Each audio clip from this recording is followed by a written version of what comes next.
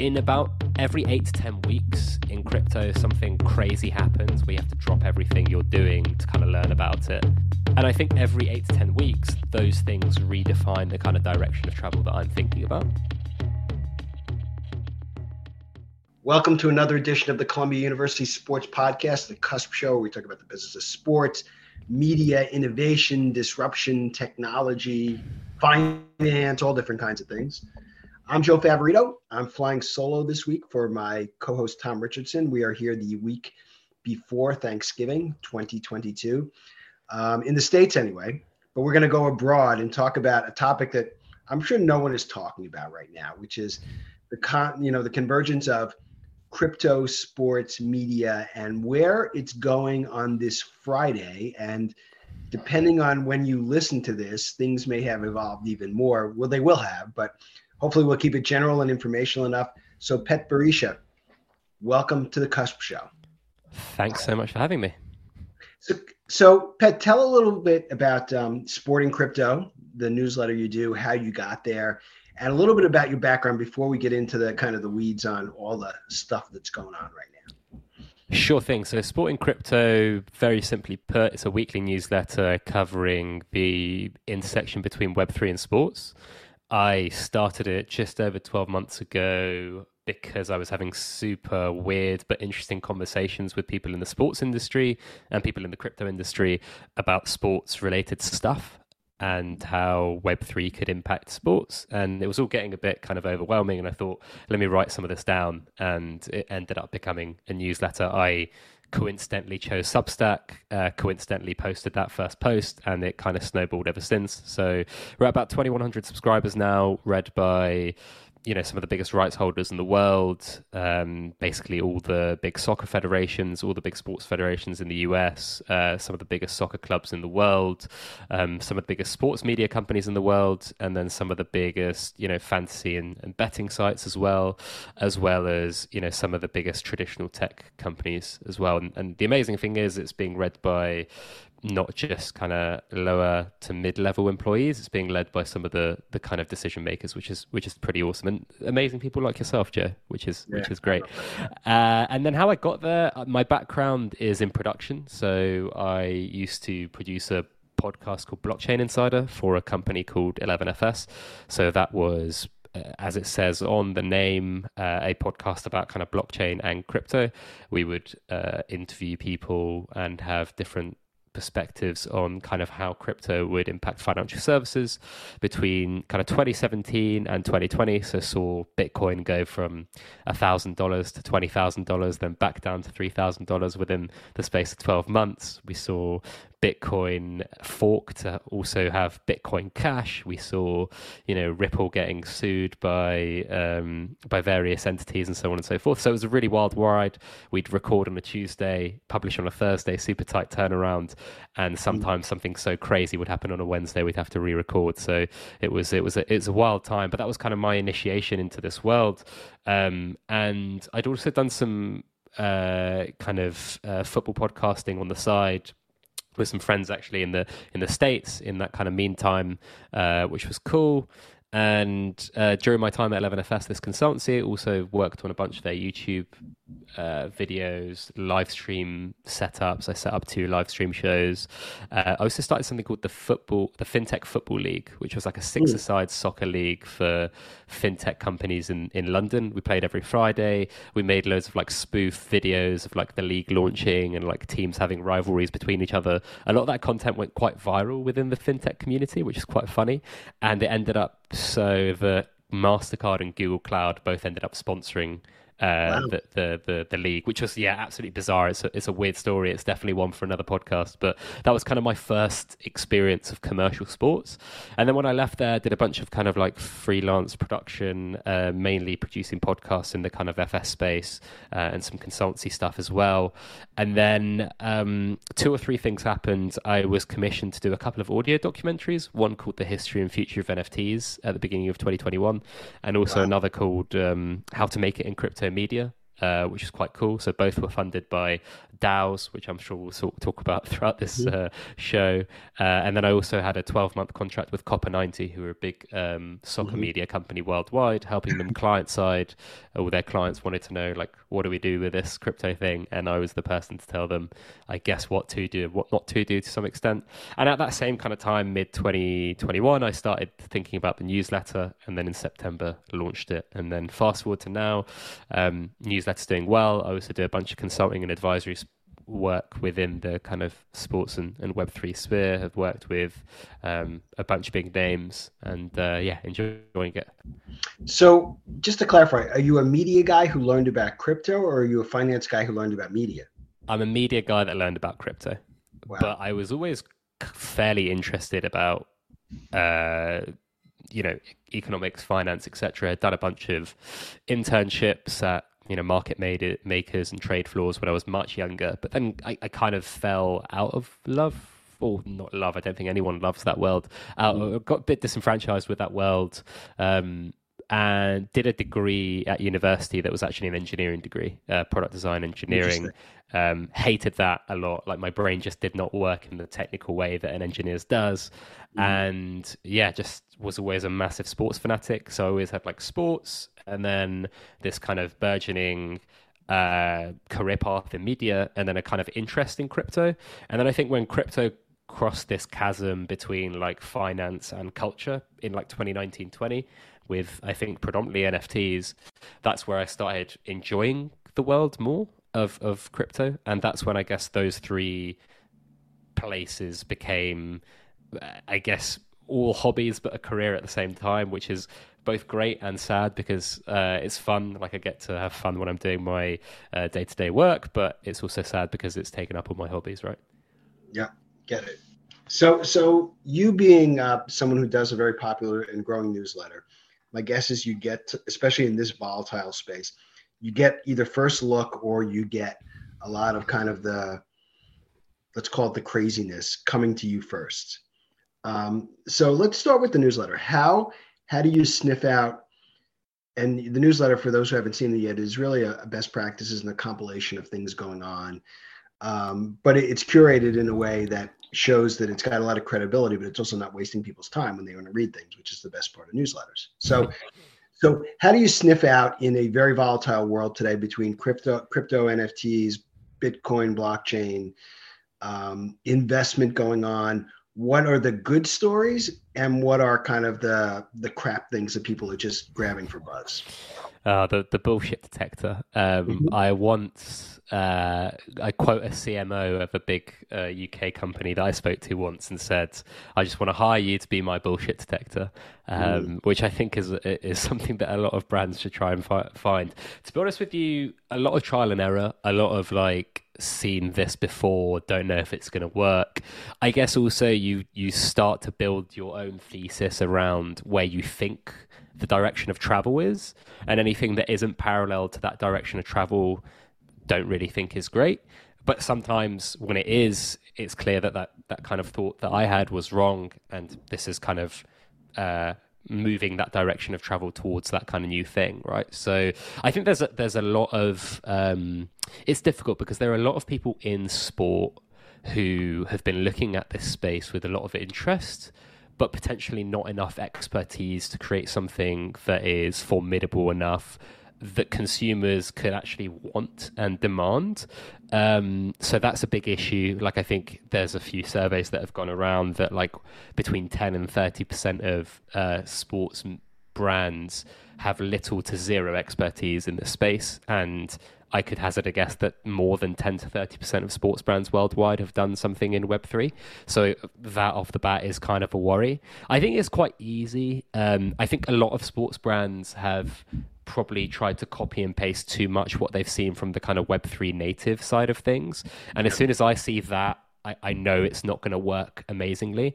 I kind of have this, I like to frame it in two ways, that in about every 8 to 10 weeks in crypto, something crazy happens where you have to drop everything you're doing to kind of learn about it. So you can either write about it, speak to it about clients, et cetera, et cetera. And I think every 8 to 10 weeks, those things redefine the kind of direction of travel that I'm thinking about. which is really interesting. It's a space that redefines itself so often, but still, it's fairly easy to see the things that are like fairly serious or not, or like fairly interesting but experimental and might not have mass audience are. And I think it's easiest to tell when things are not going to go well, to be honest with you. Okay, let's start with the glass half full. The things that you've seen, if you had to pick a few, and we can go everywhere from properties to platforms to media, to even mediums, I guess. What are the ones that you've seen have a stickiness that when we look back, I hate to say 5 years, a year from now, will be a little bit more mainstream, not just in the US, but globally? And then what are the one or two that you're saying like, uh-oh, in trouble? So I think that some of the ones that I'm going to mention are probably already slightly mainstream. So what started this snowball effect is NBA Top Shot. I was around in 2018 when Dapper Labs launched CryptoKitties, and it broke the Ethereum blockchain. And they went and built their own blockchain because they realized that Ethereum wasn't going to scale fast enough to kind of take the demand that they were going to create. So they went and created Flow. They then launched Top Shot alongside the NBA. And when that platform was in beta, you had like tens of thousands of people in digital queues waiting to get onto Top Shot. Kind of like Taylor Swift tickets. Yeah, so. Yeah, exactly. But you know, with a probably slightly better tech engine than Ticketmaster. But that to me was amazing. I was like, wow, this can't just be people in crypto trying to buy these NFTs. It's got to be NBA fans. And lo and behold, that was the moment, the watershed moment in hindsight for NFTs. That kind of that and Nifty Gateway, who are a platform who aren't as big now but were very big in 2019, that were the kind of mainstreaming moments for NFTs. One for kind of this sport type collectible thing, and the other for art. And with Top Shot, it was something fairly familiar to collectors, right? It was basically Panini stickers, but a video and digital, and you can own it, you can export it, you can hold it in your own wallet, you can go and showcase it in your own digital gallery, and so on and so forth. And it took off, and it's done really, really well. And comparatively, the volumes aren't as strong now, but in isolation, they're still pretty good. Like, I'm sure the NBA and Dapper are still looking at the volumes. I don't have them to hand. I've done a bunch of decks with for consultancy work where I've kind of referenced, like, yeah, they were crazy, but if you look at the kind of volumes that are still there now in isolation, they're still pretty strong. So I think Top Shot has been pretty amazing. It's clearly product market fit. Like, people wanted these things. They went and bought these things. They started trading these things. People were showcasing these things on social media. It just completely encapsulated what was so good about potentially using this new technology, or harnessing this new technology, to create something that users actually wanted, not trying to push something onto users that they don't want. So I always reference that as a great example, because I think it's simple. And actually, if we look at the kind of 2 or 3 years since, I think a lot of brands and a lot of actually NFT collections themselves have tried to go more and more complex, which has dwarfed their audience the more complex they become, because they're getting into a more and more and more niche. And actually, the most recent example outside of sport that I think is amazing, and everyone working for any brand, if you're like a product innovation tech or marketing person, should be looking at, is what Reddit have done with Reddit avatars. And I think that is another one of those things that I mentioned, that every 8 to 10 weeks something happens, you have to drop everything, go learn about it. Reddit avatars was one of them. So for those of you who don't know, Reddit have a premium service, and you pay, I think it's $13 a month, where you get a bunch of premium features.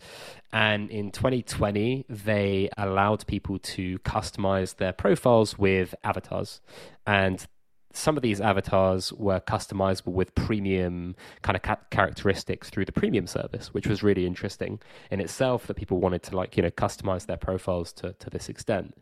And then in 2021, they started selling some one-of-one NFTs, which probably signaled to a lot of people that Reddit was gonna eventually go down this path. I mean, Alexis Ohanian, their co-founder, has been a valiant investor in the Web3 space, so probably no shocks to anyone. And then very recently, in summer 2022, they made the switch from having these avatars be just kind of pictures that people paid for with their premium service to actual NFTs. And this was like a crazy watershed moment in the sense that, wow, you're just doing what you would do with a normal profile on Reddit, but actually the icons you're using to customize your profile are now tradable, which is kind of like a complete game changer. And Reddit did this in a way that was super, super simple. They had a custodial wallet that meant that you didn't need like a fancy non-custodial crypto wallet to go onto the platform, blah, blah, blah. You basically create something called a Reddit vault. They didn't even use the word NFT throughout the communication at all. And 3 million people opened a Reddit vault. Wow. Right. And if I put that in comparison to Reddit's 45 million monthly active users, that's a pretty crazy, like if you're talking like freemium being 2 to 5% conversion, that is a monstrous conversion for people creating wallets, trying to buy these things, trying to trade these things because they simply wanted to. Like this is, again, another example of product market fit using this technology rather than creating something completely cash grabby that no one wants. So those are two really great examples, I think, if we're going super high level, that I really like. I've seen some, really other amazing stuff like, I wouldn't say amazing, but really interesting. 100 Thieves, the esports team, launched a free NFT when they won the 2021 some sort of 2021 gaming championship. I completely forgot what game it was, but their CEO gave the kind of team that won the championship these chains, and they were like these fancy diamond chains, blah blah blah. And what 100 Thieves did, they launched a NFT equivalent of this chain as an NFT on Polygon, and they made it open edition free. They even covered the transaction fee, and almost 800,000 people claimed one of these things. And 800,000 might not sound like a lot to people working in traditional marketing or media and so on and so forth. But if you consider that there are like 2 to 3 million active wallets when it comes to NFTs currently on OpenSea, that's a pretty large number. And I know people who opened a MetaMask wallet to mint one of these things for the first time ever, and it was a resounding success. They called it winning with your fans, and I think that kind of commemorative element was really, really interesting as well. No strings attached. You're not promising anything else. You're not promising any utility. You're just creating something as a symbol to celebrate with your fans, and I thought it was really, really nice. So I think 3 good examples there. One, which is kind of the early example of product market fit. 2 being the more recent one, probably the best example I've seen from a big Web2 brand. And 3, something a bit more light touch and commemorative. Cool. Here on the Friday, November 19th, middle of the afternoon on the East Coast, if someone comes down from Mars and lands on the planet and happens to speak English, and they somehow get you the question, explain to me in a very simple term what Web 3.0 means for sports, what do you say? Very difficult question. I think that in one line, that's probably impossible. I like to contextualize it in the sense that, we've gone from this idea of like Web 1 being this information layer online that people can share, Web 2 being this information layer that is informed by the users also. So you and I creating content, putting it out online and people listening to it, that's kind of the next iteration of the web. Web 3 being those 2 things, but also the ability to own stuff online. I think that's the key game changer here.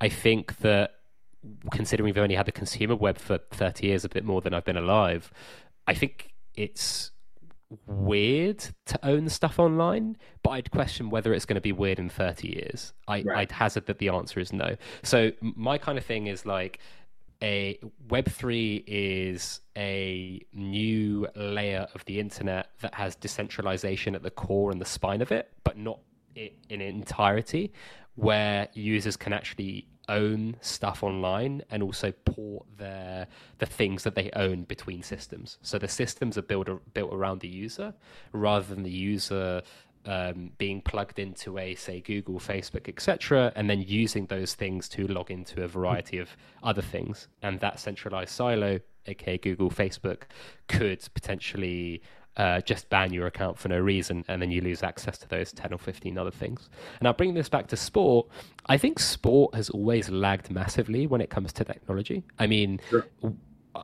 I consult with some teams, and one of them in the US said that they had seen a massive flip to digitally native tickets because of the pandemic. Not necessarily because they wanted to go to that direction, but because of the pandemic.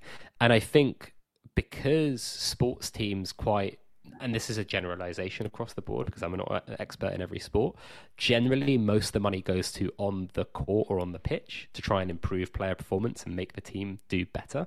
And that makes resource quite scarce on the operational and front end side of things, meaning that the lag is normal. And so I think only now a lot of sports teams are catching up technologically, like at a base level. I think what Web3 has the opportunity to do is engage fans in a much more tangible way than kind of simple social media and content, which is great, by the way. I consume a ton of sports-related content on social media, YouTube, podcasts, etc. But I think the ability to, own digital merchandise, the ability to prove that I've been to games with a token that's immutable, that kind of stuff is going to be really interesting in the future. I don't think I'm on this podcast to say like I've got all the answers in terms of where it can go, but I think the direction of travel is fairly clear. Like the NFL sold $50 million worth of Fortnite skins in collaboration with Fortnite.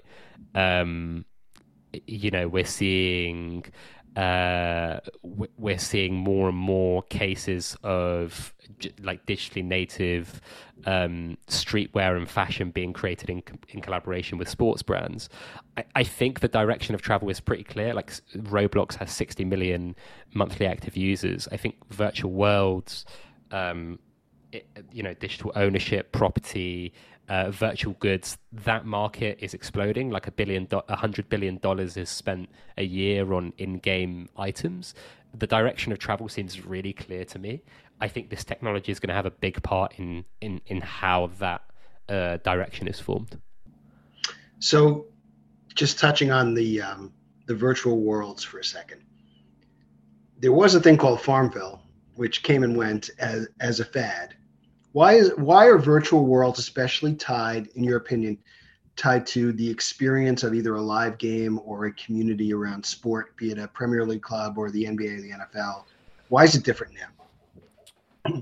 I think the first answer to that is because they're much better. So the first answer to that is, a game like Fortnite, for example, is a lot stickier, has a lot more multitudes of playing the game than the likes of Farmville. I think also Farmville was a social game first and a game second, if that makes sense. Mm-hmm. So the way I think about it is virtual worlds, there are kind of like, you've got these decentralized ones like Decentraland Sandbox, which I think are really interesting experiments and are doing really great things. I think maybe they're slightly ahead of their time. I think you've then got kind of virtual worlds that are created by brands and entities themselves, like a La Liga world that launched 11 or 12 days ago. That's quite interesting. And then you've got these centralized platforms or virtual worlds like Roblox, or we could even call Fortnite one as a game. I just think that the direction, if we talk about the direction of travel again, more and more people are spending more and more time on their phones. We are now digitally native people. We spend more than half our time online. Like, instead of you being in London or me being in the States, we're doing this over the internet, which 15 years ago was impossible. And if we talk about kind of like the younger generation and how they learn, consume content and how they connect with others, it's all done online and primarily through gaming. So I was with an 8-year-old cousin the other day at a family gathering, and he was just on Roblox the whole time on his mum's iPad. I think like there's that funny newspaper article, that headline where it's like 1-year-old thinks newspaper is broken iPad. And again, you don't have to be a genius to work out like where this is going. It just kind of feels inevitable to me. Teams that have done engagement with Web 3.0 well so far in this early stage? Can you name a couple of best practices that you're really interested in and why? Did you say teams? Teams. Teams. Honestly, few and far between. I Yep. think best practices is don't just copy and paste something that you see that's done well in the NFT sphere. Um, don't have the arrogance to think that you're going to sell a lot like you do in your own kind of realm.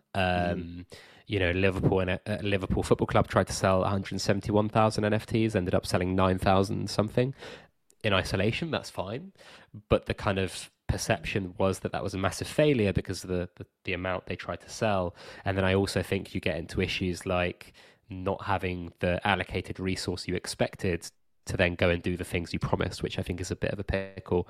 I think there are some interesting, like I know the Utah Jazz have done some interesting things about like virtual locker rooms, allowing people into press. I'd kind of question whether NFTs need to be involved into that. So maybe they're not the best examples of like, this is how I would do it as a team. I think teams in terms of direct to consumer probably have not that many plays or not that many things in their arsenal they can do to make it a resounding success. That's why the bigger success you've seen is with things like So Rare and Top Shot, where you're taking an entire league or team's IP and putting it into an existing platform that already has consumers. Now, where I think things might become quite interesting, and again, we're moving away from sport here, is Starbucks are going to do something very interesting with their loyalty point system by putting it on chain and tokenizing it. And they're doing that with Polygon, one of the layer 2 Ethereum chains. Reddit, again, going back to them as kind of market leaders from a Web2 perspective, they're putting their Karma point system again on chain. And now what that means and what that can do for these brands kind of remains to be seen. A lot of it's quite speculative at the moment, but I do think there's some very interesting open source types of things that you could do, whereby if you're a Starbucks token holder, loyalty token holder, not only do you get discounts on Starbucks, but maybe someone else can permissionlessly give you discounts on something else that is completely not to do with Starbucks. And I also think like being able to port those things into a different world as some sort of currency in like virtual world activation is also quite interesting. So there are a lot of opportunities, I think, on the kind of loyalty point side of things or the loyalty system side of things. And now again, maybe to play devil's advocate to myself, a lot of these teams are already far behind with some of their digitally native like point systems already, right? So whether or not they make the jump straight into Web3 without even sorting out the kind of straight up digital strategies maybe remains to be seen. But I think the kind of free engagement stuff is the area that these teams should be playing in, rather than we've got this IP, let's treat this as we're selling IP to someone and hoping they make money off this, or selling it as a sponsorship package. I think the commercially driven stuff isn't going to work as well. The stuff that will work better is when these teams start framing this as they did maybe social media 5 to 10 years ago, where they say, wow, this is a big audience, loads of people are interested in this thing. If we spend money creating content, advertising, and so on and so forth, we might be able to indirectly derive a bunch of value in a plethora of other ways. Very interesting that you say that. Speaking of making money or losing money, as I said, we're here in the middle of November. No one listening to this will be unfamiliar with what's happened with FTX or with other exchanges in the crypto space. Your take on the space from a sponsorship standpoint or from an engagement standpoint in general, not just the millions of dollars that people may have potentially lost, but the mistakes or the learnings coming out of what's happened with FTX or with other platforms with regard to sports sponsorship and engagement. Yeah, I mean, look, generally speaking, I think we're probably quite aligned that sports teams will take a check from almost anyone. Correct. Especially in a new category. Yeah, so. which I don't think is a good thing, right? Mm. I will say that I have a bit of sympathy with this specific one because at the end of the day, SBF, the CEO or former CEO of FTX, was in Congress. He was on the cover of Forbes. There was a heightened level of legitimacy that the media and the government gave to this person. This was, one of the biggest donors to both US parties over the last 12 to 18 months. On top of that, if you also look at FTX's volumes, they were making $3 million a day in trading fees, right? And now for them to sign a $125 million over 19-year deal with Miami Heat maybe seems like a lot of money, but when you're saying that's 10% of your yearly trading fees and you're paying across 19 years, it's a snip in the ocean, right? Figuratively speaking, right? The third thing I think is I think when you look at the way FTX was positioned more broadly in terms of how much pressure they were putting on other exchanges to become to be good actors in this space is also another interesting thing to think about in terms of again, how much pressure was put on Congress. SBF and Gary Gensler were kind of talking about what litigation and what regulation should be, how it should look for crypto assets, which again is super ironic. But I think the other thing is the amount of credible venture capitalist firms that had invested in FTX, and the likes of BlackRock, right? A lot of people have been harsh on a lot of these VC firms, and I think maybe sometimes rightly so. But BlackRock don't mess about. They don't do zero due diligence. We're talking about a multi-billion-dollar financial services entity. They are highly regulated. They have got lawyers up to their eyeballs. They do not just write checks, right?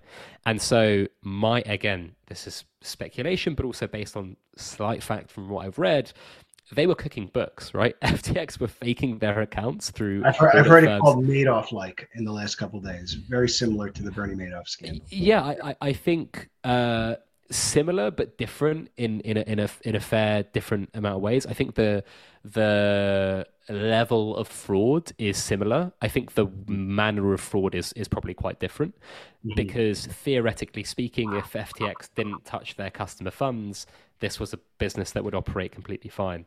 The issue they had was their trading desk, Alameda Capital, were burning through money, and they were collateralizing assets that were going to be highly volatile / have very little value, meaning that when they got margin called on that collateral, they couldn't pay it back, meaning they had to use more and more customer funds to kind of fill that black hole.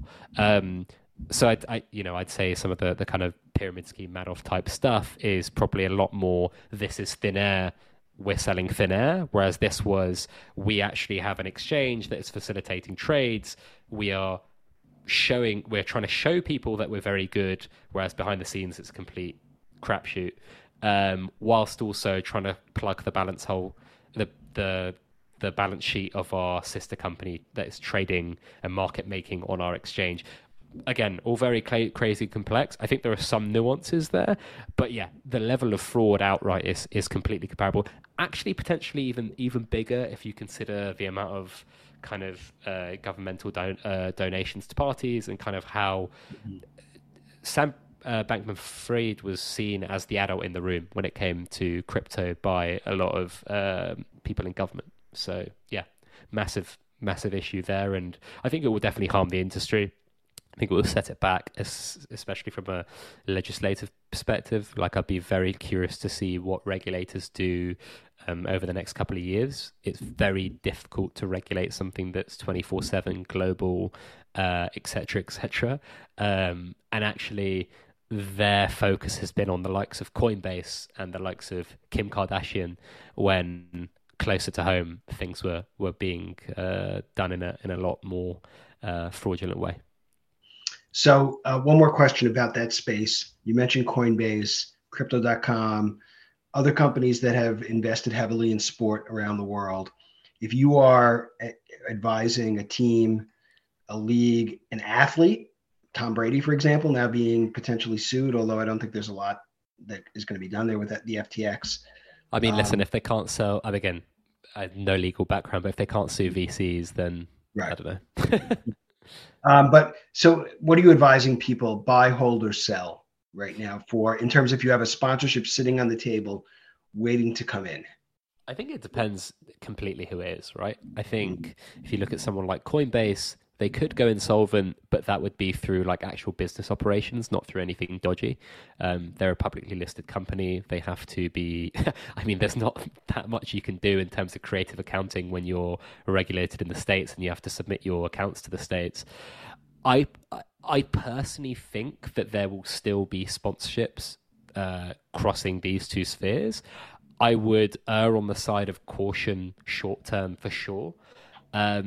But at the same time, I do think, again, going back to the sympathy point I have for sports sponsorship teams getting into bed with FTX, it's not insurmountable to think that, and again, I'm not saying them, but just an example, crypto.com, they also have their own token, but they could be completely legitimate, get in trouble, do something, make one wrong move, and it snowballs, and suddenly you go from being a legitimate exchange that does billions of dollars of volume a day to, having a bank run on your own exchange. So it's difficult. Things can happen very quickly in this space. I think if I was advising, I'd say proceed with caution and try and work with the most legitimate players. So I think the NBA's worked with Coinbase. They've worked with Dapper Labs. Both of those entities are heavily capitalized. They're both, well, Coinbase is certainly very regulated. In Dapper's perspective, they have a great track record from a technological perspective of creating a lot of valuable propositions. So, yeah, I'd go for the bigger entities that are here to stay. I think one of the other things is like blockchains themselves. I know we've seen Algorand partner with FIFA and Tezos partner with Man United.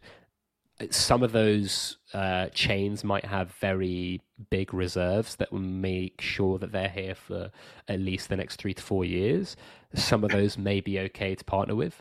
Others could definitely die over the next 2 to 3 years as this market is very choppy. But generally, I think my advice would be proceed with caution and try and go with the big regulated players or the big players that have a track record. One more question about another piece of Web 3.0, AR and VR. How does that factor in, and where do you see it growing, and who's doing things right in that space in the sports industry? So AR off the bat, I think what Artifact are doing is really interesting. So Artifact obviously were purchased by Nike at the back end of last year.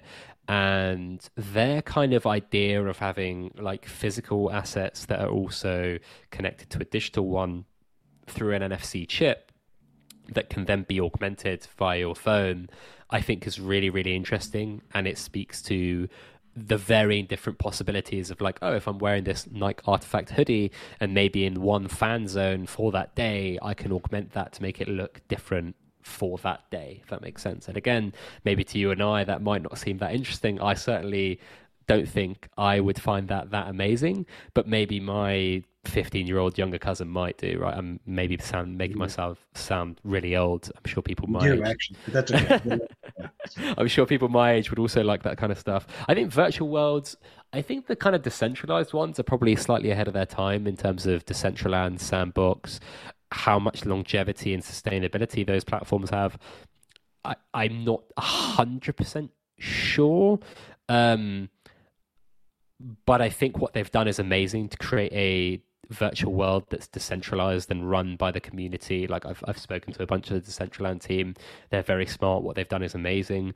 The kind of Fortnites and Robloxes of this world, they're obviously here to say all these kind of like virtual games that are essentially virtual worlds. There's going to be more and more of them. Some of them might be Web3 native. Now, how they play into sports is going to be quite interesting as well.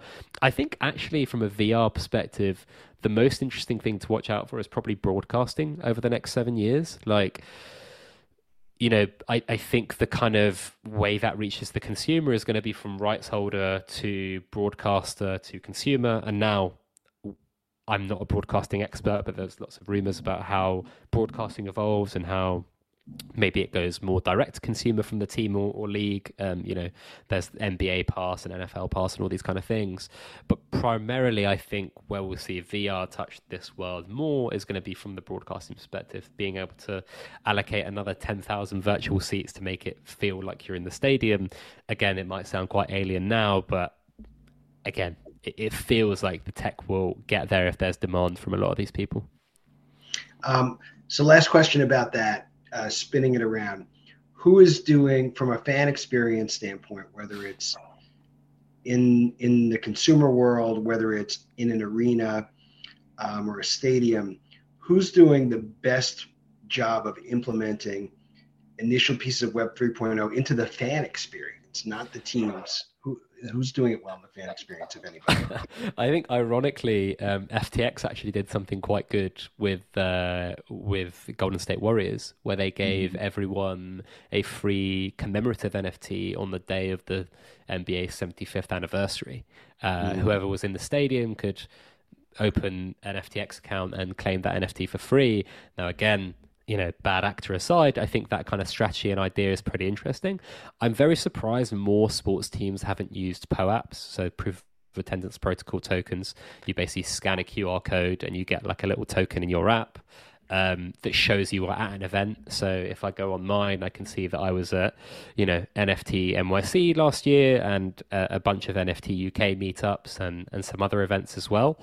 I'm surprised that someone's not created like a digital fan passport where you can kind of say you've been to all these games, and each game has its own, novel designed token or little thing that is kind of like a sticker collection.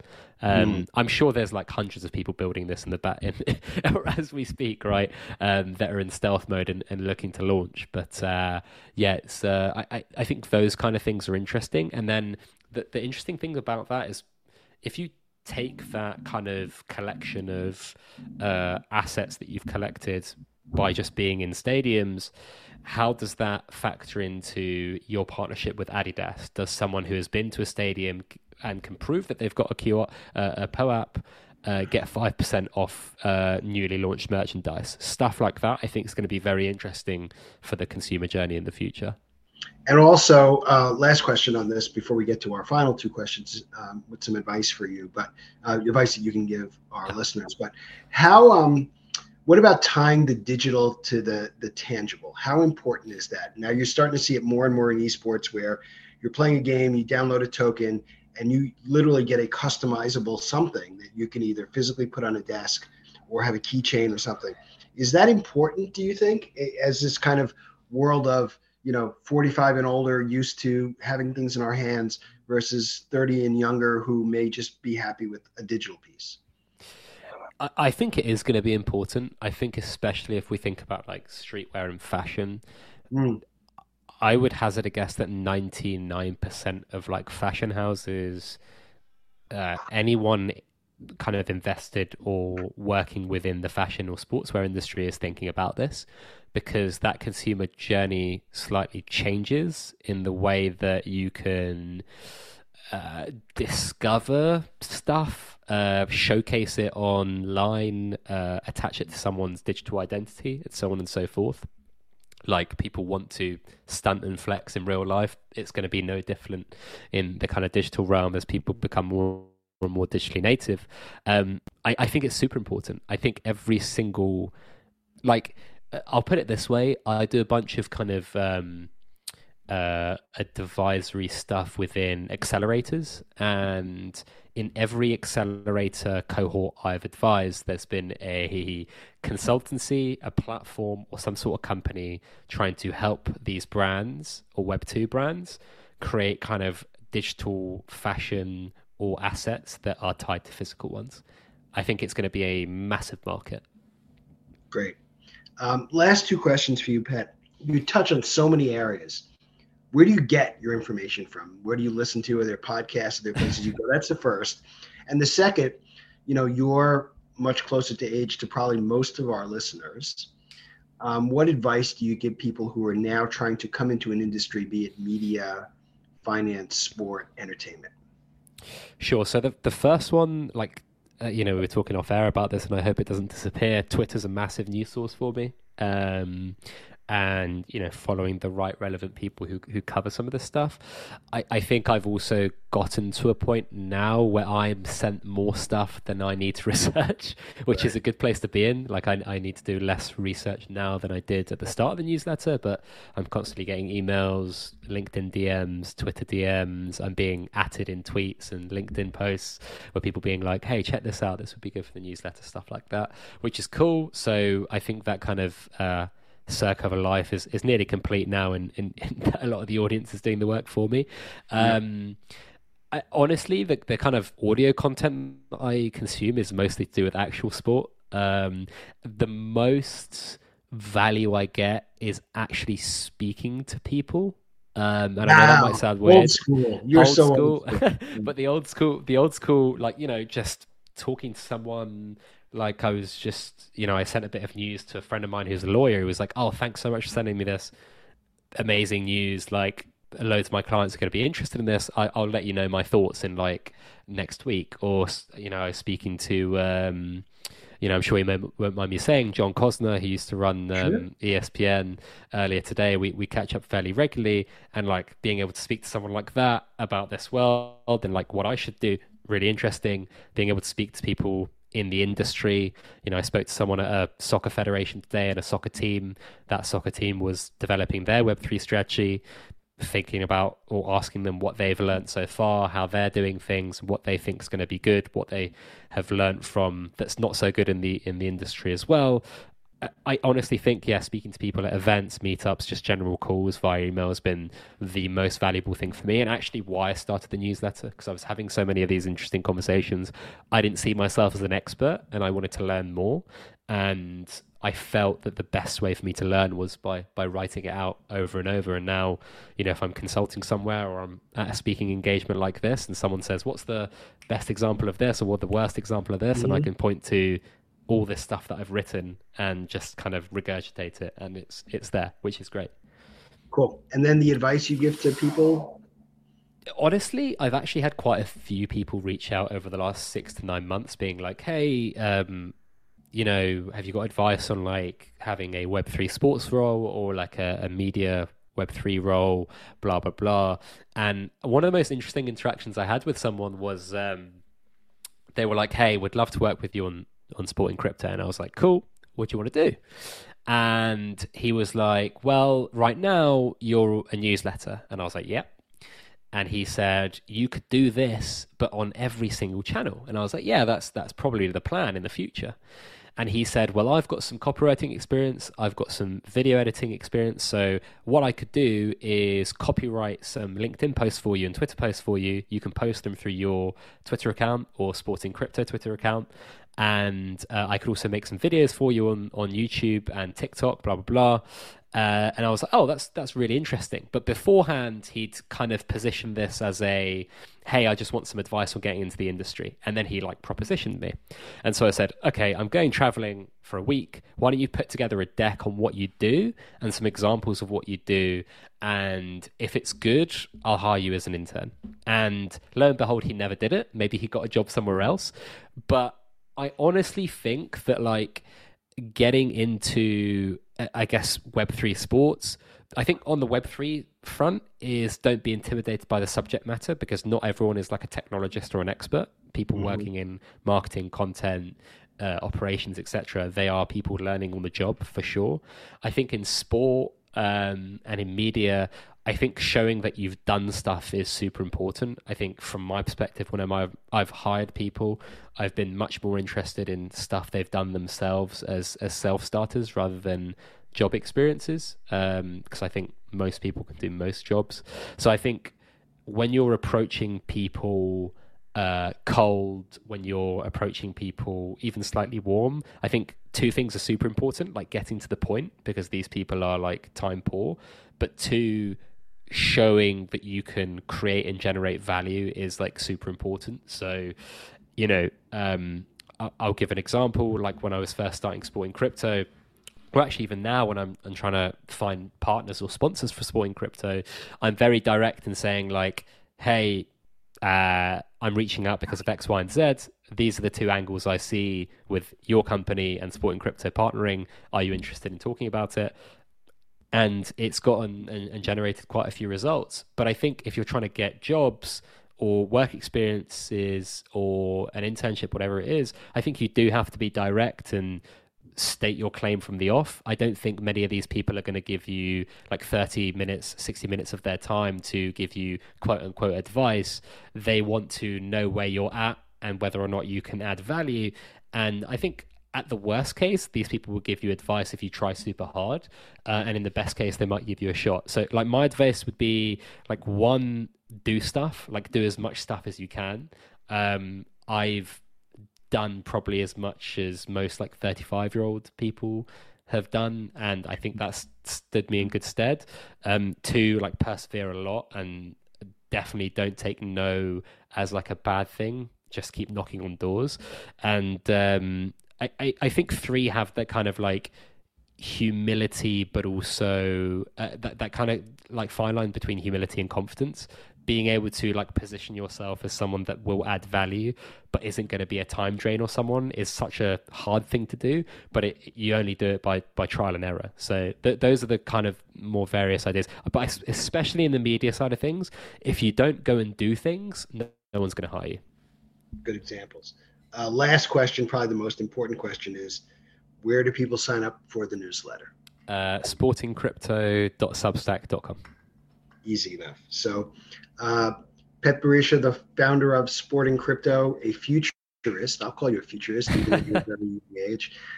In this space, we look forward to having you back on before too long to talk about other topics, especially with my partner Tom Richardson when he's back. He has an even more advanced POV on these things. But thanks for joining us for the past 45 minutes. It's been incredibly helpful and incredibly informative, and we hope to have you back soon.